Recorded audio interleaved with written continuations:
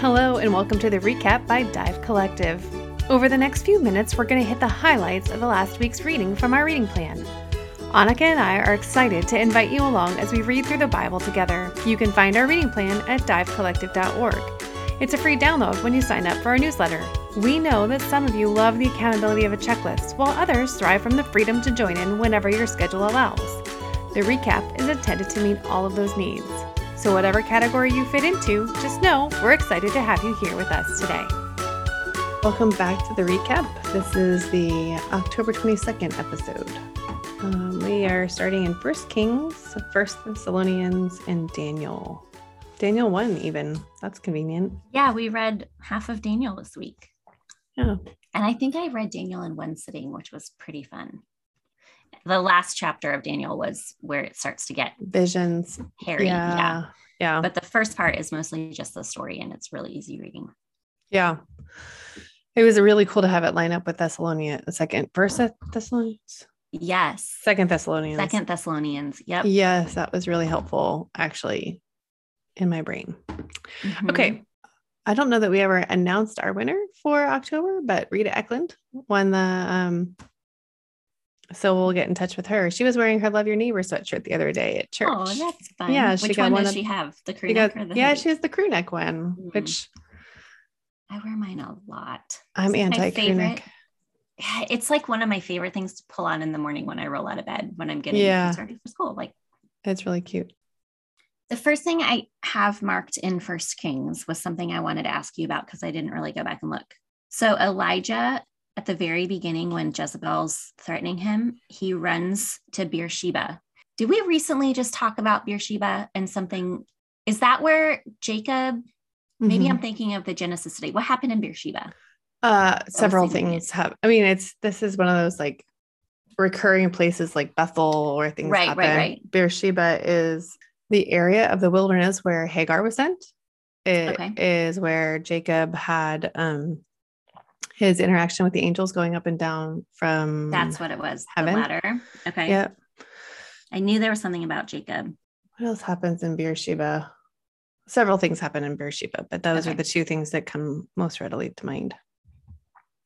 So that's where he goes. Is that what you said? Yeah. Yeah. He runs for there. When he came to Beersheba. Which is kind of cool because that's like, it's almost like this that would be an interesting thing to trace. Like, because the things that you just mentioned, well, almost like it's a refuge, kind of like God takes people there, although Hagar goes there to die.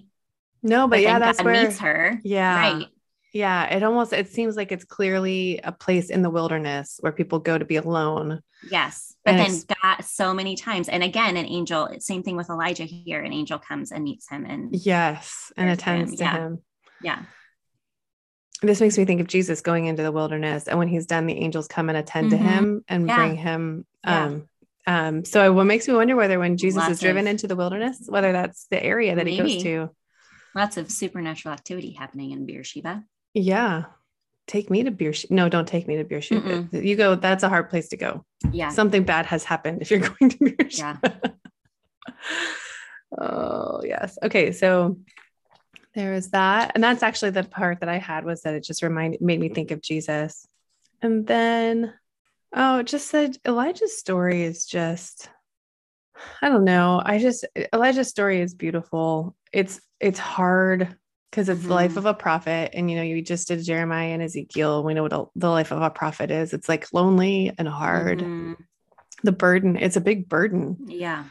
Not that it's too much, because God makes our burdens light when we do it for him, but still just the burden that a prophet bears is not easy. And so the highlight that I have from 19 is in verse 18, because Elisha is like, there's nobody, everybody's gone. I have nobody. And he says, but I will leave 7,000 in Israel, and every knee that is not bowed to Baal and every mouth that has not kissed him. So just God gives them, like, that's just a reminder that you won't be, you might feel like you're alone, but there's a remnant. There are people around you that are, and I feel like that's even good for us right now, just because I think especially in the American church, it just feels so dark and sad. And like you look around, it almost, when we were reading in Colossians and First and Second Thessalonians, where it talks, Jesus says, or Paul says twice, don't be idle, like be careful not to be idle, and I feel like that's like just the sense that I get when I look around. Like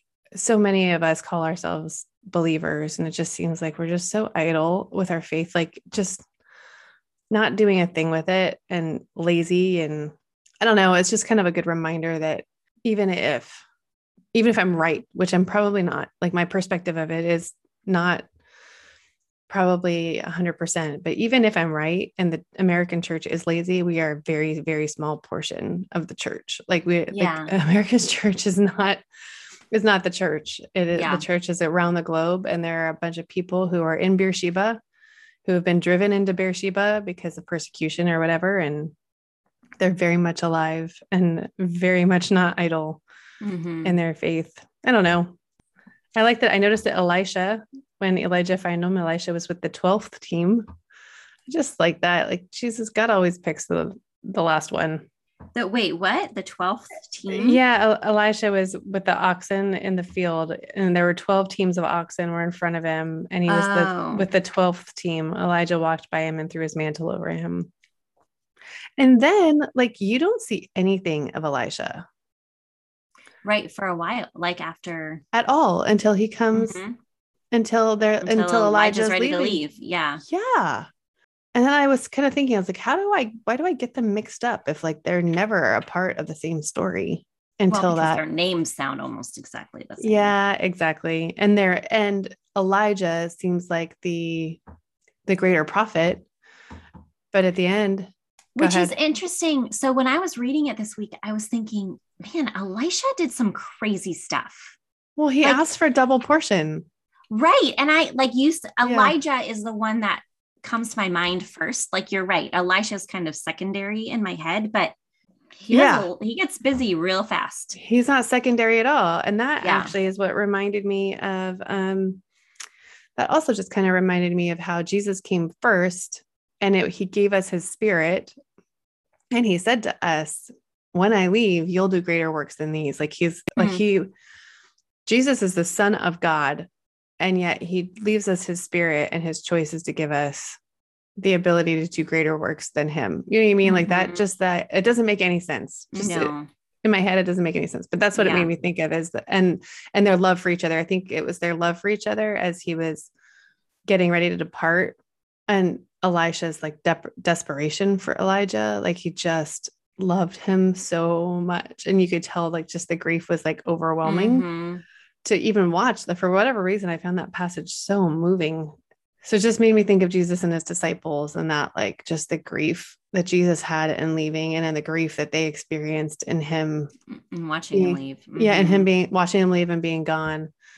And then that idea that he asks for a double portion, and Elisha goes on to do, he doesn't even he like thinks he's going to take Elijah's mantle and part the waters, and he doesn't. And then at the end of the day, he doesn't, like he literally just touches it himself. And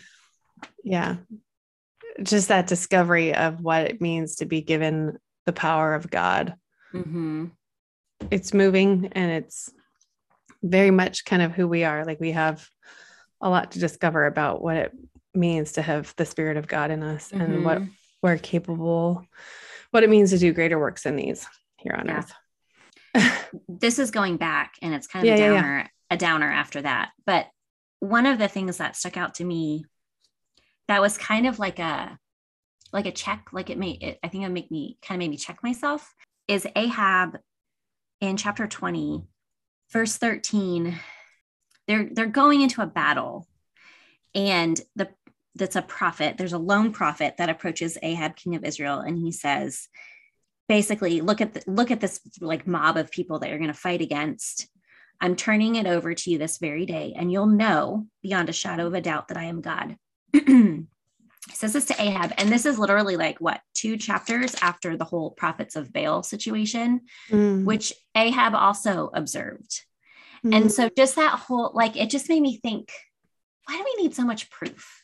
Like, why Ahab shouldn't have needed anything. Like, can you even imagine watching that prophets of Baal thing happen? I mean, I can't wrap my head around that. yet God's like, okay, I'll show you another way and you'll know for sure that I'm God. Like, it's like this, both of the things together, like this frustration with humanity that we need so much proof, and God's compassion to be like, okay, I get it. I know that you're dust, and here you go. Yes. I'll show you again.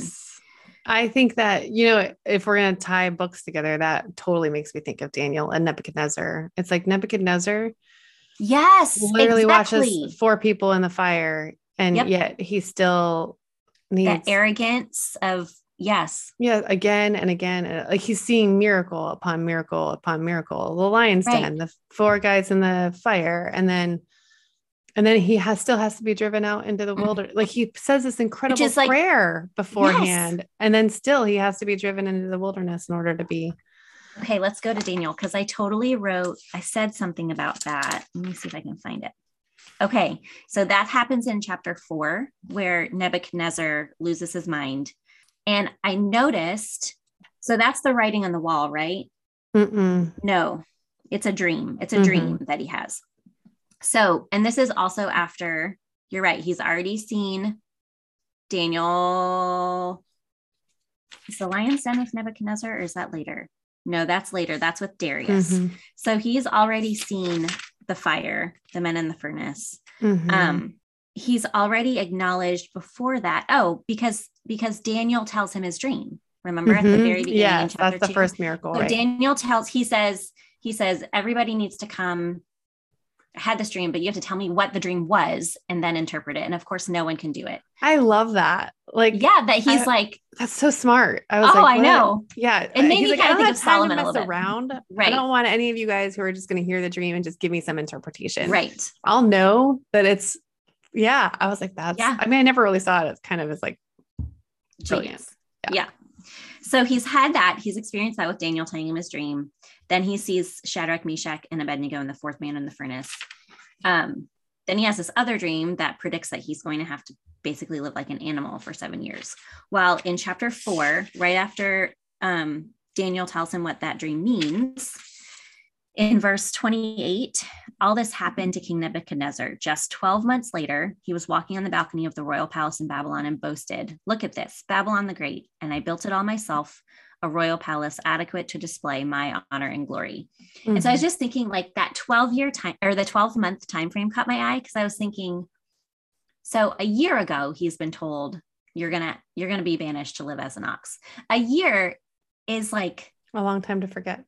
Yes. It's like long enough to totally forget and start to question whether or not it's actually going to happen. But it's also short enough that he should have remembered. Like you would think yeah, that's good. You know what I mean? It's long and short in both ways. And I just thought that was interesting, that because that's why it's not even that he stops believing that God is God necessarily. It's the fact that he boasts. Right. He thinks that he accomplished all of it on his own. Yes. It's like, it's his arrogance and pride that. It's funny you say that, because I'm thinking to myself, I mean, and I love that, because you're right. It's like the year timeline is perfect. But as you're saying it, I was like, I can do that in a day. Like I can do that in 12 minutes. Like, oh yeah, that's true. I need God. I'm kind of amazing. I need God. No, that's true. But when he,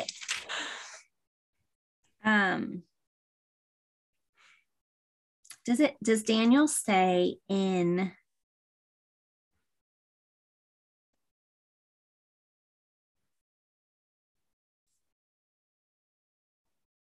I'm just looking to see if Daniel tells him like it's because of your arrogance. While this will go on, you will be soaked in heaven's dew. This will go on for 7 seasons, and you will learn that the high God rules over human kingdoms and that he arranges all kingdom affairs. Yes. So that does, like, I mean, Nebuchadnezzar forgot who was in charge, really, which you're right. I can do that in much less time than 12 months. But still, like, it was a significant moment, right? Like that was when God tells you something in such a dramatic way. Right. I think I would remember it for longer. Yeah. I think I would carry that for longer than 12 minutes for sure. Yeah. So, I mean, to your point, it's a really good point. There was kind of something that I don't know whether I have it I don't know whether it's close enough to my brain to be able to think about how I want to talk about it, but that scene where Micaiah, the prophet, I think Micaiah is the prophet. Yeah. Jehoshaphat is like, or Jehoshaphat, one of the kings was like, hey, don't you have a man in the land to tell you, a guy in the land? Are we to tell back in you? First Kings now? Yeah, sorry. There was one okay. thing back there that I was kind of like, I had just sort of been pondering. I think it made me think of the prophet that did what he wanted to do and ended up dying, the man of God. But this man of God, Micaiah, they call him in, but the king was like, no, we're not calling that guy because that guy always prophesies bad things about me. And I don't want him. And Jehoshaphat was like, don't say such a thing. So he's like, okay, we'll go get him. And then he goes and gets him. And all of these prophets prophesy the same thing. And Micaiah says, I'm going to tell you exactly what the word of the Lord is. And he tells them exactly what all the other prophets say. Right. And what was the thing that we read recently? We read recently something that was like, I'm going to send a spirit. When David, he prays when, I forget who it is, his son, starts with an A, I think, is trying to take over the kingdom. And his advisor goes to his son's side and he prays that his advice will be confused. Is that what you're going for? No, there was actually something where there was a passage where he says, I saw heaven open. Yep. It actually is this story. It's 18. So the king of Israel said to Jehoshaphat, didn't I tell you he never prophesies good about me, but only disaster? Then Micaiah said, therefore, hear the word of the Lord. I saw the Lord sitting on this throne and the whole heaven army was standing by him at the right hand and at his left hand. And the Lord said, who will entice Ahab to march up and fall at Ramoth Gilead? So one was saying this and another was saying that. Then a spirit came forward and stood in the Lord's presence and said, I will entice him. The Lord asked him how. He said, I will go and become a lying spirit in the mouth of all the prophets. Then he said, you will certainly entice him and prevail. Go and do that. So I can't remember what it was, but that was the scene that made me think of the times that like God does things that don't make any sense. Like, yeah, that's a hard one right there. Yeah. I mean, that makes me think of Job. Right. It's like role reversal kind of with Job. Yeah.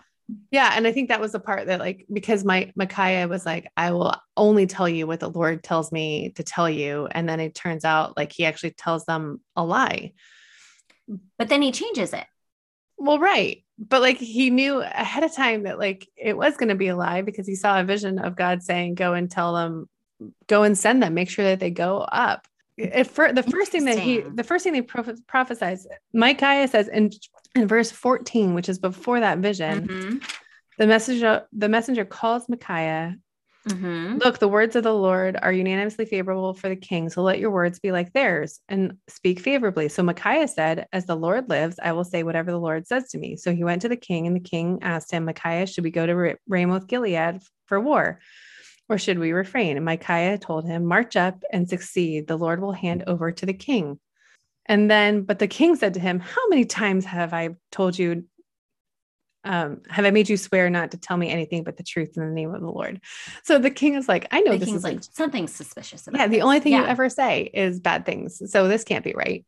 Right. Which again, like, I don't know. I think I've just been pondering this passage a lot and I don't know that I have very clear thoughts about it, except that how much when we know the truth, we avoid it. Like the guy is like, I don't want him anywhere near me because he's only going to tell me bad things. Even if he knows it's the even truth. If it's true. Yeah. Yeah. And then, so then he comes and he tells him the good thing. And he was like, no, don't sit, like, just tell me the truth. And he was like, okay, fine. God told me to tell you a lie because he wants you to go up there and you're not going to succeed. Like, just the like, yeah.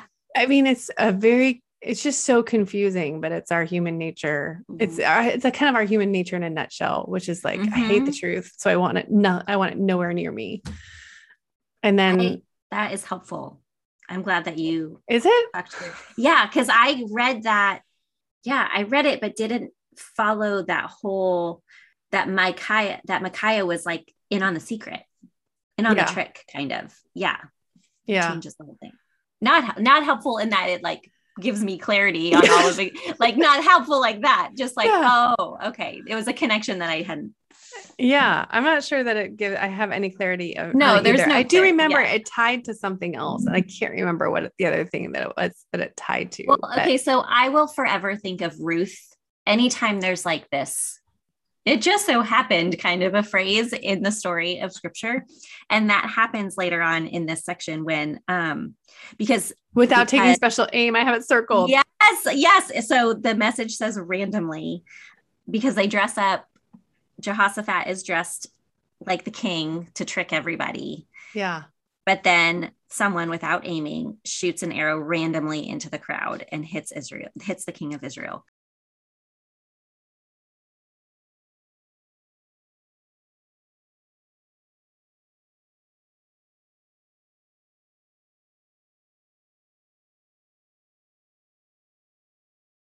Before we get into 7, the first 6 chapters of Daniel, one of the themes that I think I love is just how it's constantly going back to the fact that like God is in charge of all of this. Like you think that you are running things, but no,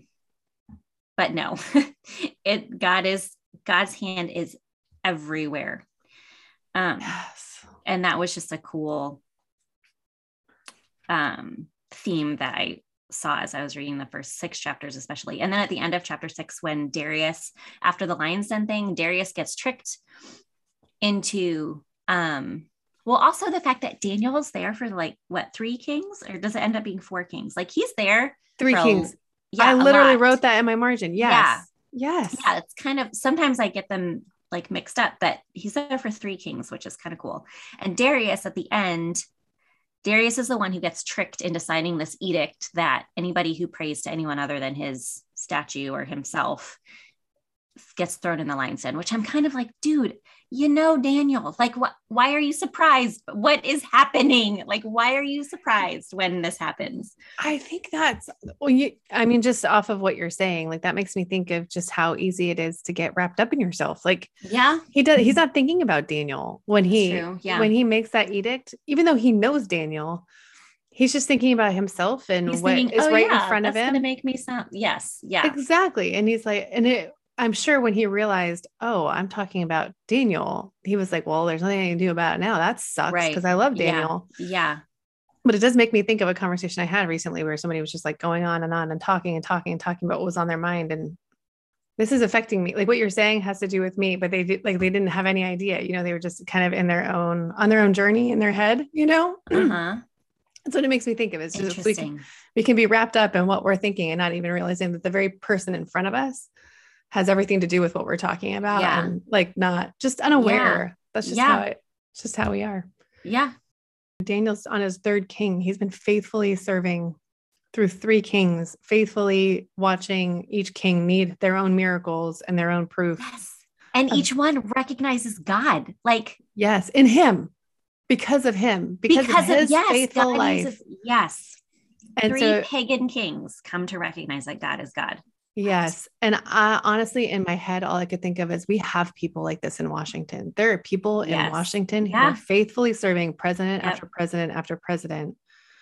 And I should be praying for them. Like that's incredible to think about. And what a burden to be in the midst of all of that and trying to be faithful. But he does, he's put people there. He has to. Yeah. Yep. That's what he does. Yeah. That's pretty cool too, to think about. Should we go to 1st and 2nd Thessalonians? Yeah, I feel like, man, we didn't talk about chapter 7 at all. Do you want to? I don't know. I don't know if I want to talk about it. Well, I think we're gonna come back to it from from the Thessalonians. Okay, let's do I have a feeling it's going to take us back to there. I kind of feel like that's going to jog my memory at least.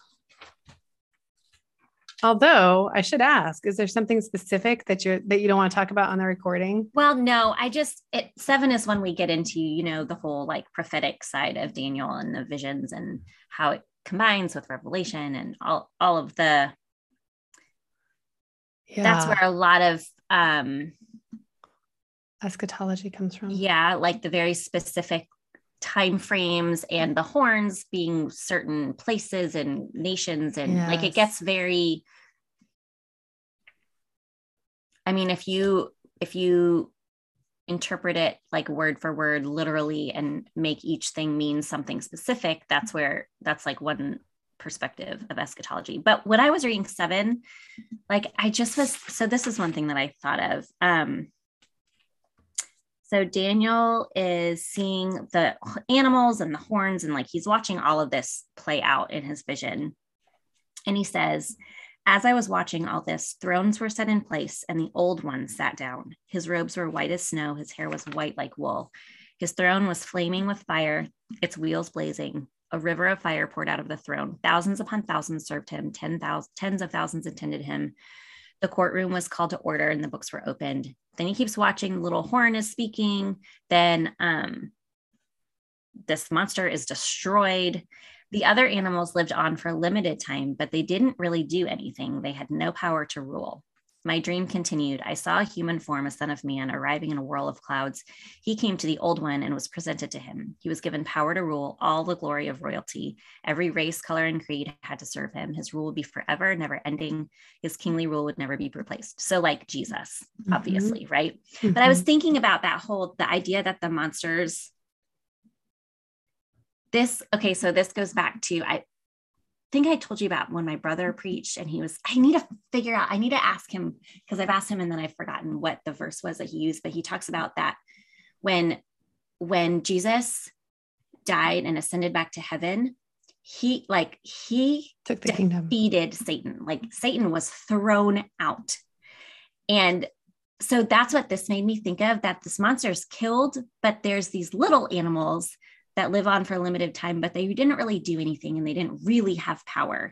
And it just made me think of like how we interact with sin and like our fallen world. Like it's still present and it has some power, but not like Jesus has already conquered it, especially when we talk about it like in the lives of believers. Like sin does not have power over me anymore. It's there, but that's so interesting. Jesus has already done that. Like it's been conquered.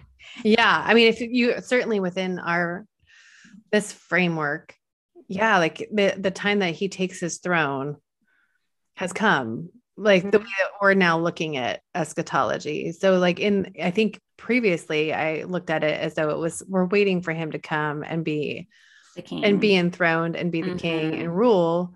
But like, as far as Daniel's talking about a bunch of things in the future, and the times are like for him, the future, like this is what's going to come. And for us, it's like, well, if Jesus said my kingdom, like the kingdom of heaven is here, like, and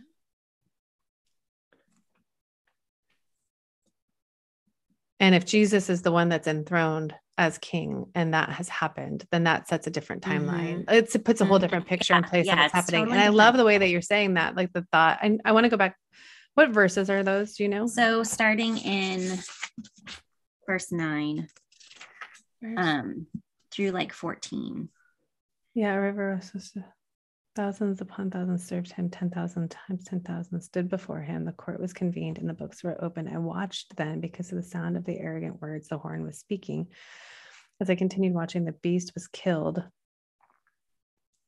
and its body destroyed and given over to the burning fire. As for the rest of the beasts, their dominion was removed, but an extension of life was granted to them for a certain period. Holy crap.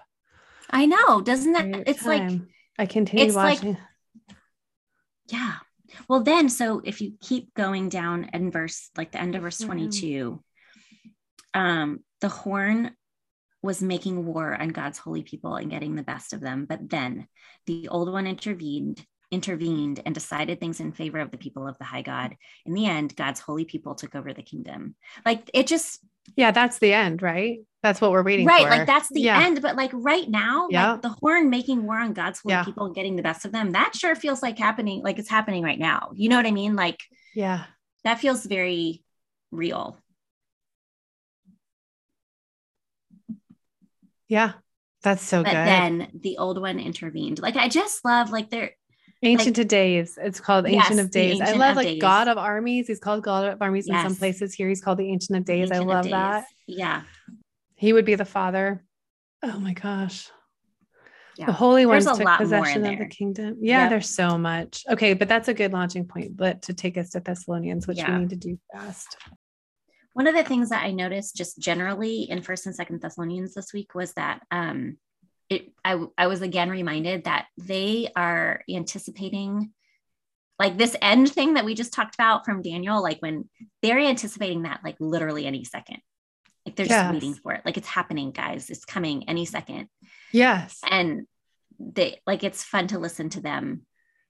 So my first underline that has to do with this is in chapter 2, I underlined verse 19, but if you start in 17, but as for us, brothers and sisters, after we were forced to leave you for a short time in person, not in heart, we greatly desired and made every effort to return and see you face to face. So we wanted to come to you, even I, Paul, time and again, but Satan hindered us. For who is our hope or joy or crown of boasting in the presence of our Lord Jesus at his coming? Oh yeah, I should finish that. It says, is it not you? Indeed, you are our glory and joy. Just like Satan hindered us, like that whole that idea that he doesn't have power over us, but he's annoying. He's an annoying force that comes and hinders us and does these things. But like all power and glory has been given to Jesus Christ, and the church is his body, is Christ's body. Like we have all dominion and authority here on earth. And then like, it just kind of fits into that whole, like we are his glory, and he cannot come against us. He cannot, because he's been overthrown. Yeah. That's good. I love that, Annika. I'm going to be thinking that's really good. I'm really excited that you saw that. That's cool. Yeah, it makes me excited to read the rest of Daniel, because this is like, again, so when we did Beth Moore's Daniel study back in Gitmo, that was like part of a launching point for me into all this like eschatology stuff. Because I'm like, wait, this is what she thinks. Like, I just was really, because she, at the time, I'm not sure that she's still there, but at the time she had a very dispensational perspective, which is what I had always been taught.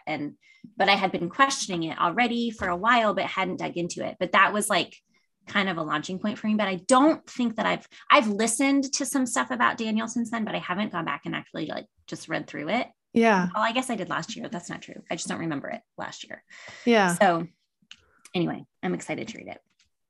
So this First Thessalonians 4 at the end is like, I must have memorized it as a child because I can quote it in my head. That whole, like, those who are alive and remain will be caught up together within the clouds, which is totally different in the message. Behind. Yes. I wish we had called. Okay. That's gonna be in my head for the rest of the day. But reading it, I don't know. I guess I think sometimes I'm not fair to what I was taught growing up. Like when I look back at some of the things, it just feels like heavy and dreary, which isn't probably a fair description of what I was taught growing up. For whatever reason, that's how I like the lens I see it through when I look back. But when I read this, especially after reading, because I read this after I read Daniel this week, and like just, yes.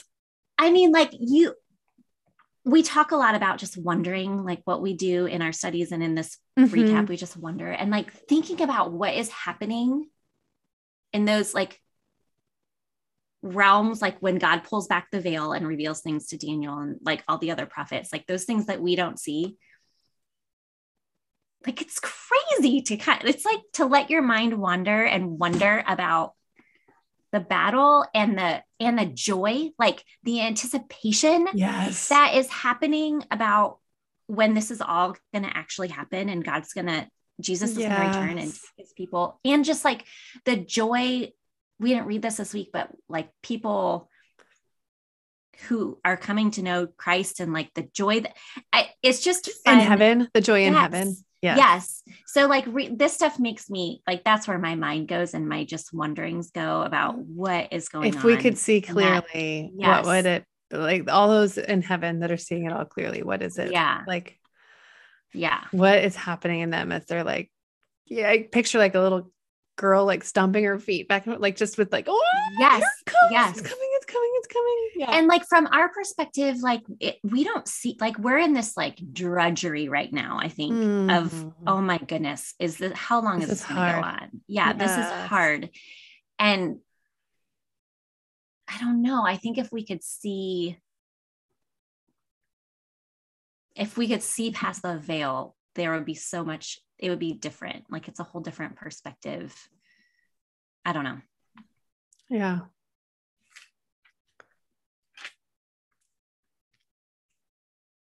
You brought us to the end of 1 Thessalonians chapter 4, which made me think of, well, I saw in verse 15, it says, for we say this to you by a word from the Lord.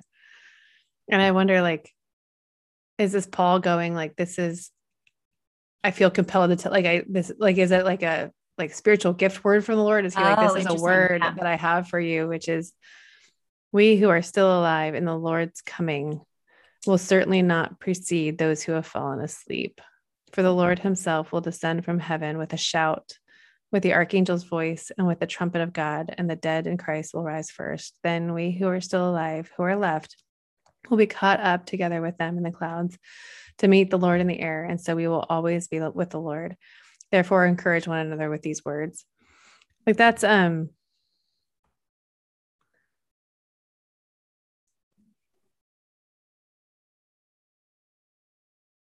just like you said, it's just it's like the thrill of the imagining of what that is going to be like. Mm-hmm.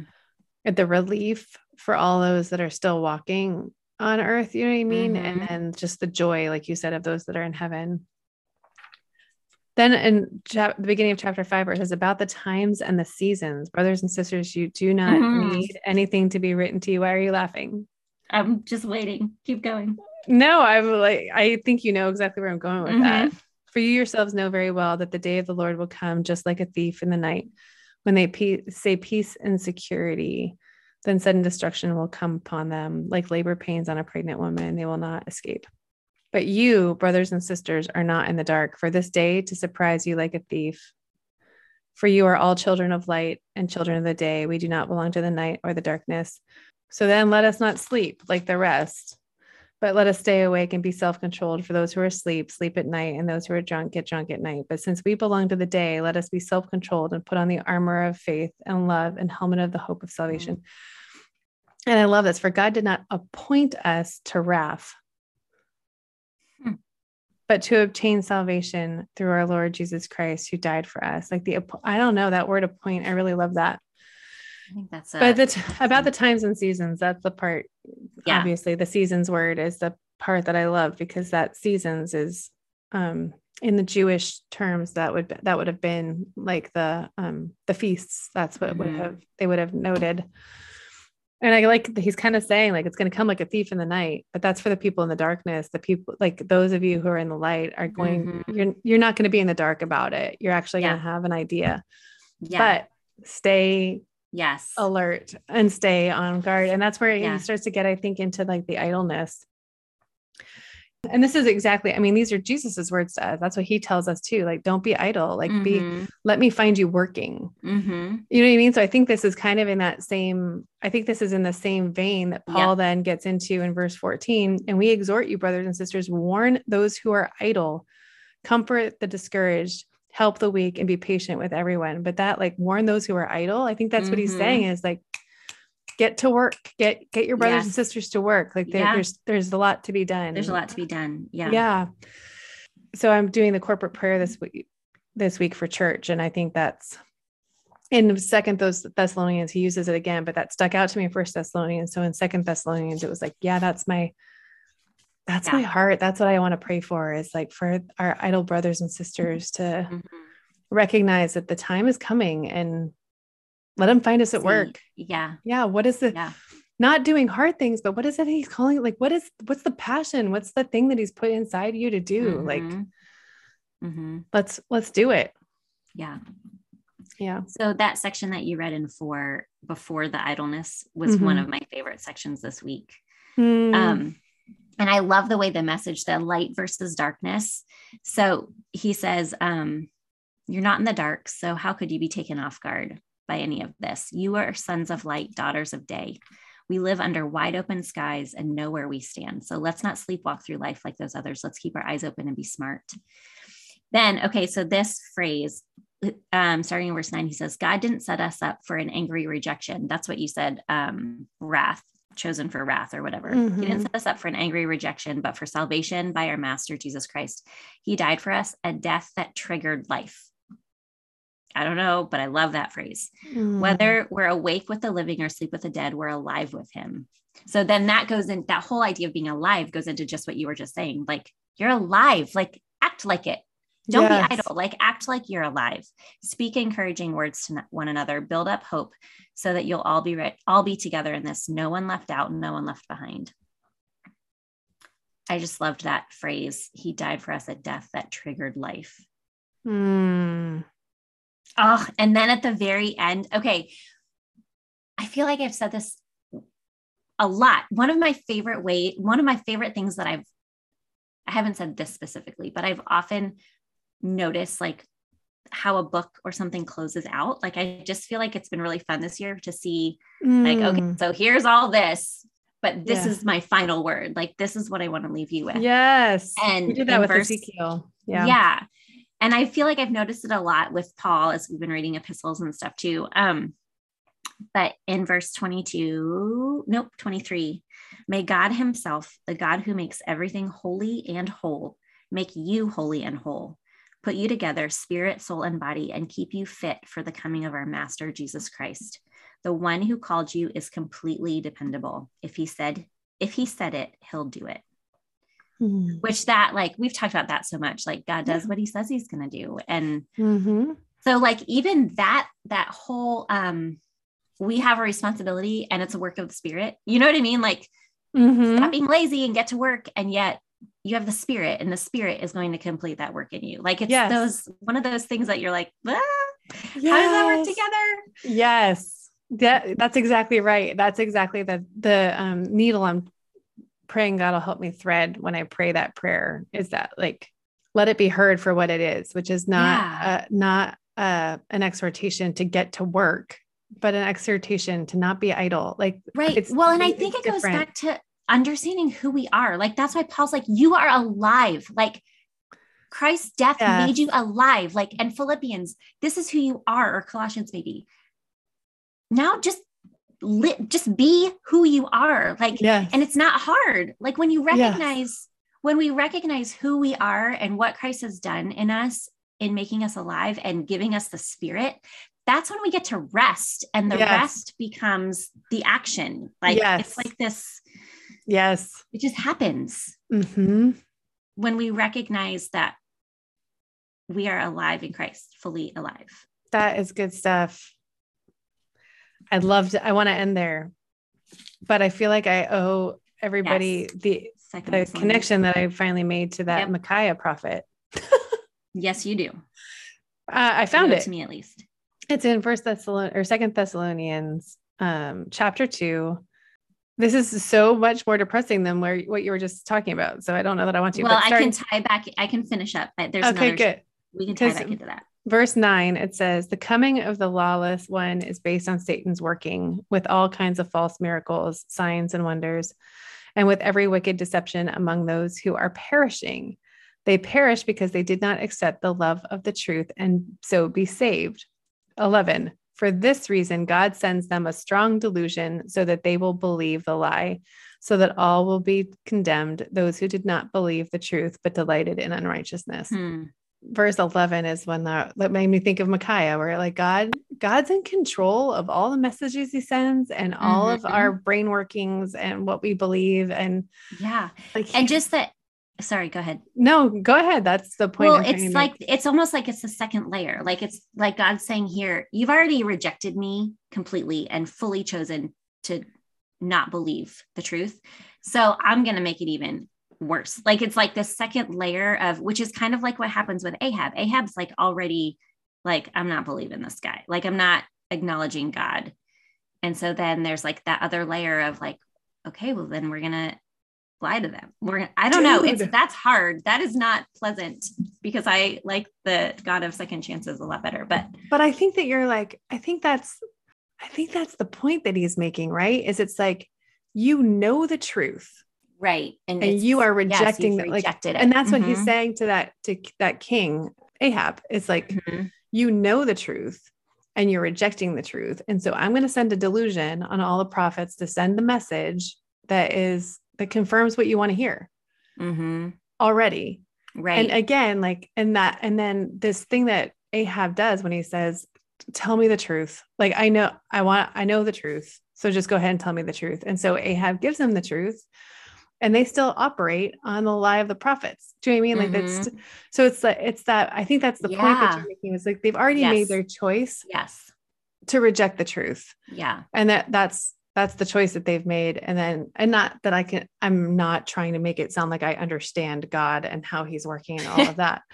But I feel like that illustration kind of is helpful in maybe informing what God is doing by sending this delusion, like the spirit of delusion, which is like, they've already made their choice. It doesn't matter whether they already know truth, and they've said, I don't want it anywhere near me. It makes me uncomfortable. And Ahab's like, kind of like what I was saying before about that whole, like, then when God delivers you from this mob, like, then you'll know, like God's already done the opposite of that multiple times. Like, look, this is who I am. Like, I'm proving it to you with the prophets of Baal. And he's like, nope, don't want it. Yeah. Nope, don't want it. Which makes me think again of like the same thing in Jeremiah, where God is like, I'm sending the people into exile who have rejected me, but whose hearts, they're still like, their hearts are still a chance. Yeah. Yeah. The only one that he leaves are the ones that are like, he knows their hearts. He knows that hearts are like the level of rejection that you know what I mean? Like, again, brain breaking. Yes, but at the same time, this like trust that like, we can trust that he knows what he's doing and he's just. Yeah. I think that's one of those areas where you're like, I know God in all of these other ways. And so in this one, I don't get it at all. And I just have to trust you. Like, I just have to trust that God's character that he's revealed and proven over and over in a million other ways works this out, because I don't get it, you know, like that's one of those. Because that line, God sends them a strong delusion so that they will believe the lie. Like, that is not fair. Like, that's like, that's not fair. Like, right. Cause there are other passages where where God is not willing that any should perish, and that it's never too late. Like, that we see that over and over too. So like, those things don't fit together. But again, that's the whole point of reading scripture. Cause we can go, oh, well, we saw this just happen in Micaiah. Right. Maybe that kind of gives us an idea of like we saw it happen in Micaiah, and like the fact that can inform a passage like, or a line like this, that's like, doesn't make any sense. You're like, oh no, he does work like this. Yeah. And he knows what he's doing. So he knows what he's doing. Yeah. Yeah. That's cool how the whole word works together like that. You said you have a wrap up. Oh, well, okay. So this is in Second Thessalonians 1, at the end of chapter 1. This kind of ties back into that whole like doing the work, starting in verses 11 and 12. Because we know that this extraordinary day is just ahead, we pray for you all the time. Pray that God will make you fit for what he's called you to be. Pray that he'll fill your good ideas and acts of faith with his own energy so that it all amounts to something. Oh my gosh. Isn't that so cool? I loved that. That's like exactly with what we were talking about. How what we do works together with what God does, the fact that he would even, and I understand that I'm reading the Message and that this is an interpretation or a paraphrase, but like that he'll fill your good ideas and acts of faith with his own energy so that it amounts to something. That God's like, hey, good idea, Aaron. I'm going to fill that with me. Yes. And we're going to go with it. Like, yes, that's pretty cool. Yes. Yes. That's so, Crystal, I know you're listening to the recap. This is going to be in our prayer this week for sure. In the Message version, because I do love that version. Yeah. Yep. And then at the end of that, right after what I just read, he says, if your life honors the name of Jesus, he will honor you. Grace is behind and through all of this. Our God giving himself freely, the Master Jesus giving himself freely. Oh, the gospel is incomprehensible. That's the recap. See you next week. Thanks for listening to the recap. If you enjoyed this discussion and maybe you're wondering how to get more highlights out of your own scripture reading, you might be interested in joining our in-depth Bible studies where we model our version of inductive Bible study. You can find out more at divecollective.org, and we will see you next week.